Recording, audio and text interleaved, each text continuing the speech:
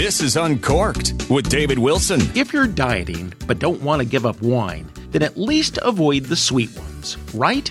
Not so fast. Sometimes the truth hurts. Your waistline, that is. More after this.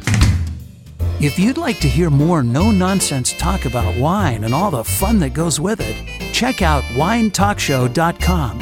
At winetalkshow.com, you'll find a massive library of content for fun-loving, unpretentious people who aren't afraid to step outside the lines and challenge conventional wisdom. We'll take you places you've never been before. That's a promise. Expand your wine horizons in unimaginable ways at winetalkshow.com.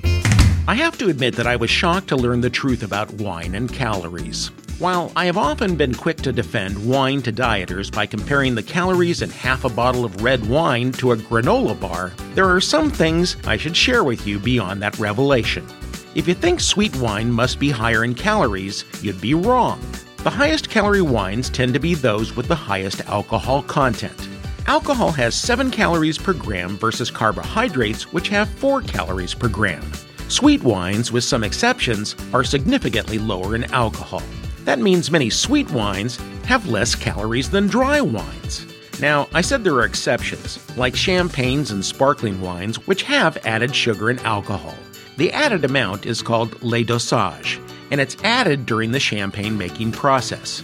Champagne contains as much as 175 calories per 5-ounce glass. A dry, high-alcohol wine has a similar amount of calories, while a glass of sweet wine may have as few as 110.